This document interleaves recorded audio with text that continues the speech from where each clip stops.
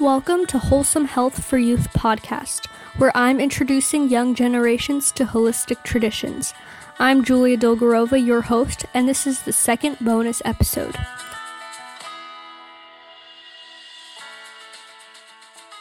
Welcome back. I hope you guys are doing well. I know it hasn't been a full week since the last episode, but I thought for this week's episode, we should do a bonus episode about the story of Thanksgiving. I just said episode so many times, I'm sorry. If you remember, for Halloween, I had like a special where I talked about the origin of Halloween and how it all started. And then I did that episode. When I did the Halloween episode, it fell on a Monday Fun part for the schedule and the cycle. So if you guys remember, I go through the cycle where I have like a nutrition episode, an herbalism episode, a gardening episode, a homesteading episode, and then Monday Fun episode. So the Halloween one fell on Monday Fun, so it like worked out well, but the Thanksgiving one didn't. So I'm doing a special since the last Monday's episode I did on Back to Eden Garden and soil types and stuff, which you guys should go give that one a listen. It's pretty fun. It's really interesting. I thought so. About starting your own Back to Eden garden and figuring out what kind of soil type you have and that kind of stuff. So I thought we could have like a bonus episode. So here it is. Anyways, there isn't going to be a simple switch, because this is just a bonus episode, but next Monday we'll go back to doing simple switches and stuff, so keep an eye out. But before we start, I just wanted to say thank you guys so much. In just 3 months, we have hit 103 downloads on the podcast, and I am so extremely thankful for you guys. In the spirit of Thanksgiving, I'm thankful for you guys, and I'm honestly really impressed that this could have even happened in such a short amount of time. Like, I don't know, it's amazing to me. I'm so happy to see people enjoying the podcast, and I hope we can build an even bigger community of like-minded people where we can relate to each other and share our knowledge with each other. I was also thinking about how the name of the podcast is Wholesome Health for Youth, obviously, but honestly, that doesn't only have to be for youth. People of all ages can listen, and I'm thinking to possibly change the name, for the new year, change it to Wholesome Health for All, maybe, or something along those lines. Let me know if you have any name suggestions to change it to. I definitely want Wholesome Health for in it, but I just need, like, for who, you know, because it was for youth, but I feel like people of all ages could listen. It's not only for youth, so let me know what you think. Also, let me know if you have any suggestions on things that I maybe have to work on or change. Give me all your criticism and don't be afraid to be honest. If you want episodes to be longer, I can work on that. Or if you have a segment you recommend, or maybe like I talk too fast and I need to slow down.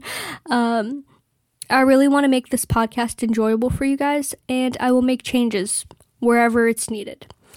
So yeah, I just wanted to also tell you guys and update you guys about my kitten. So I don't know if you remember, but a few episodes back, I talked about how we rescued a kitten. Her name is Lucy, and she's doing really well, actually. So when we first got her and she was sleeping in my room, she would like jump all over me at night and like start clawing at my bed and whatever and going crazy because she would get like late night zoomies. But recently she's actually been doing really well, and for the past maybe 2 or 3 weeks she doesn't wake up at night. And the key is before bed I play with her a lot so that she gets her energy out, and she'll like run around my room and go downstairs and whatever, and then she'll run back upstairs, and then after she gets her energy out I like calm her down, and we calm down. I go into my bed, she comes into my room, she lays down. She has like a spot where she lays down next to my pillow.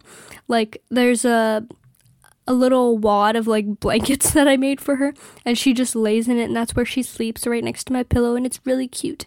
And she knows like around what time my alarm goes off for school, so that's when she wakes up, when my alarm goes off. But the only thing that's kind of unfortunate is on the weekend she knows around like the time that I would wake up for school, which is 6:15, and that's when she wakes up on the weekend too, because she's into the routine. She knows that 6:15 is the time, but obviously on the weekend I wake up at like 9 or 9:30, so it's kind of frustrating, but it's fine. I know that it's just because she gets into the routine.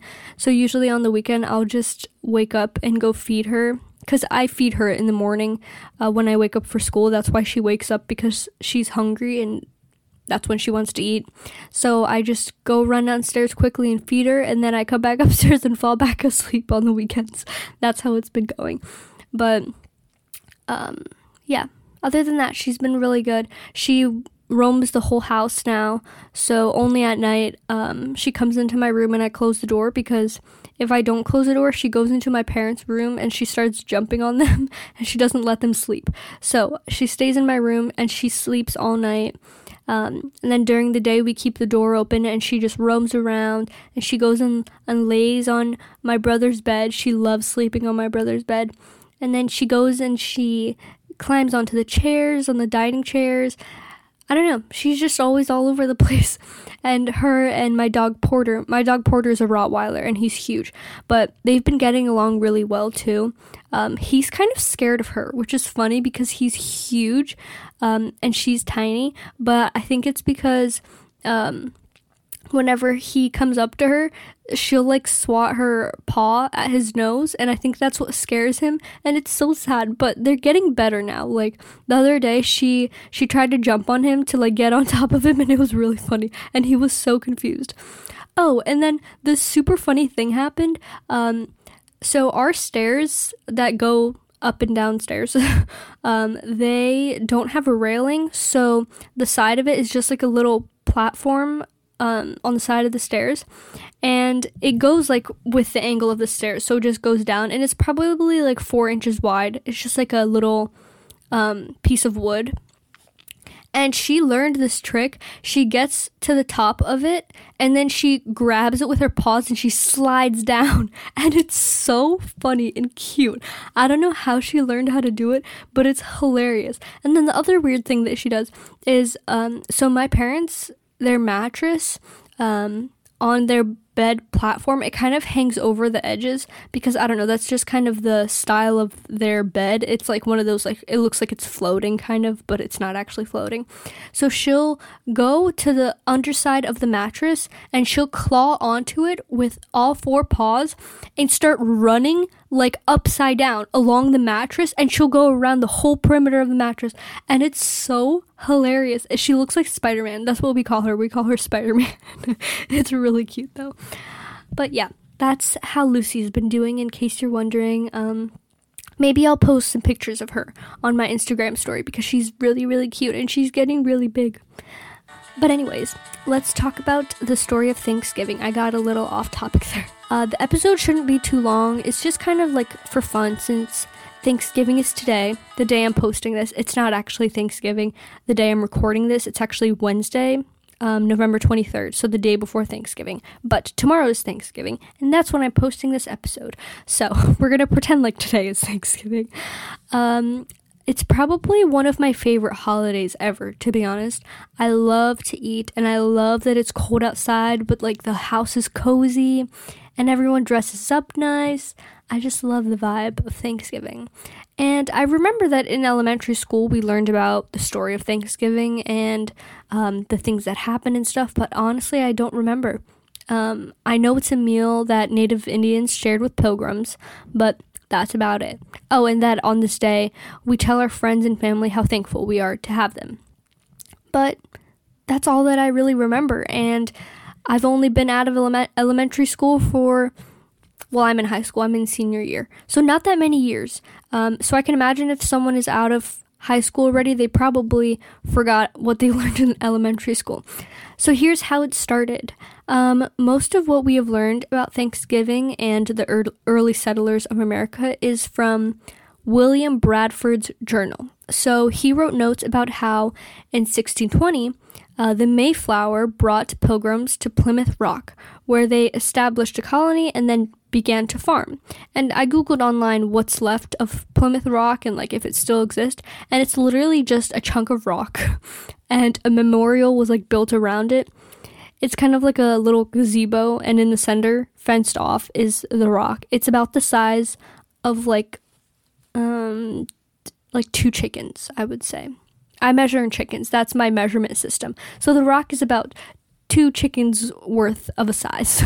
So anyways, that's all that's left of it. It used to be big enough for a whole boat to settle on it, but Bradford wrote that a year after the Pilgrims arrived, they had a big harvest and decided to give thanks for all the food that was grown with a 3-day celebration. Although not all is true, historical records have shown that there was indeed a meeting between the Pilgrims that came to Plymouth Rock and a tribe called the Wampanoag. So that's the tribe that lived where the Pilgrims arrived in Plymouth. But the Native Americans weren't honored guests, and it's likely that they weren't even invited to the feast. Many historians even now believe that the Wampanoag soldiers heard gunshots during the celebration and screams from the Pilgrims, and they thought that the Pilgrims were under attack, and because they had a treaty of mutual defense with the Pilgrims, 90 soldiers went out to help and try to see what was going on. But there wasn't actually any type of attack. It was just that the Pilgrims were celebrating with gunshots. But the Pilgrims celebrated in 1620, but that wasn't actually the first Thanksgiving. The real first Thanksgiving happened in the fall of 1621 in what's now Massachusetts. The celebration of Thanksgiving wasn't well known until Bradford's journal was found and published by a magazine editor in the early 1800s. And in 1863, Abraham Lincoln, who was the president at the time, declared Thanksgiving as an official U.S. holiday. He saw it as a way of reuniting the country after the Civil War, and he put it on the calendar as the last Thursday of November. And then in 1941, it was changed to the fourth Thursday in November because there were some years when there's a fifth Thursday in November, so kind of to help with the confusion, they decided to just say the fourth Thanksgiving in November is Thanksgiving. The fourth Thursday in November is Thanksgiving. And then he extended the holiday by adding Black Friday, which boosts the economy, and it still does every year. Ever since then, Black Friday boosts the economy. But back to the original Thanksgiving, it doesn't have many similarities to how we celebrate today. The original was a celebration of the harvest, religion, pagan tradition, and practical traditions dating back many, many centuries. They had bonfires and songs and food and gunshots, which got the attention of the Native Americans, but it was the way they celebrated their gratitude for God with the bonfires and stuff. So they had basically kind of like Thanksgiving prayers.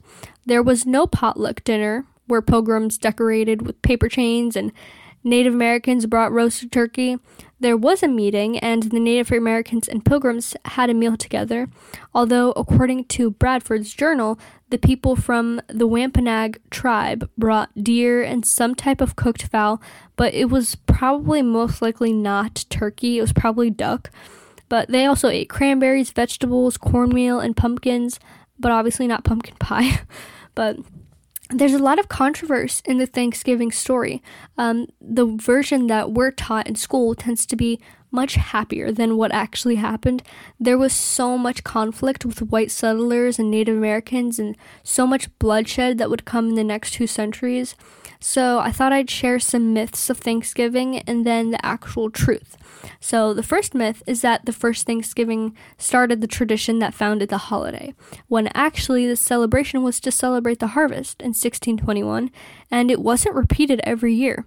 The next official Thanksgiving Day was after a massacre that settlers had started, and in Bradford's journal he wrote that Thanksgiving should be to celebrate the victory of the battle. when actually they had killed 400 people. So it's pretty terrible. The next myth is that Pilgrims and Native Americans were friends who worked together, when actually settlers took whatever they wanted, while Native Americans died from diseases that the settlers brought over. And many Native Americans were captured and sold into slavery. There was a man named Squanto, who you might have heard of. He was famous for translating and teaching the settlers how to farm native crops. Well, he learned those skills because he had no choice. When he was a kid, he was kidnapped and sold to slavery in Spain, and when he returned back to Cape Cod, he found that he was the last living member of his tribe. And because of this, he used his skills to translate and teach the settlers because he had no other choice. The next myth is that Pilgrims taught the Native Indians about Thanksgiving. Many people think that the settlers brought life to the uncivilized Native Indians, when the Native Indians had their own traditions and their own way of life and virtues long before the settlers arrived, and their way of life was good and it worked well for them. Now there's tons and tons of things that surround Thanksgiving, and thankfully it's not celebrated because of a battle victory, but instead just a way to show thankfulness for food, for family and friends, and lots of yummy food is to be had, which is my favorite part. In my family, we eat turkey, mashed potatoes, cranberry jam, salads, green beans, and more. And everyone has different traditions. One of my family's traditions is that my godmother and godfather make this delicious butternut squash soup. It's like a little bit spicy and it has Italian sausage in it. So everyone eats a bowl of that soup first and then turkey and everything else that comes along. I know some people do Friendsgiving, or they have like separate Thanksgivings for each side of the family. This year my brothers can't make it to Thanksgiving, but they have to be on duty in the military. We thought that they'd be able to come, but they can't. So I'm kind of upset about that, but hopefully they can be here for Christmas. Anyways, that's the story of Thanksgiving. I hope you guys learned the real story of what actually happened that day, and let me know what traditions you or your family have around the holiday. Follow the podcast on Instagram at Wholesome Health for Youth. I post updates on future episodes and pictures that go along with what I spoke about and stories and stuff. But next week's episode is going to be on homesteading, so stay tuned to see the topic. I'm thankful for all you guys and the impact the podcast is starting to have. Have a good Thanksgiving. Bye, guys.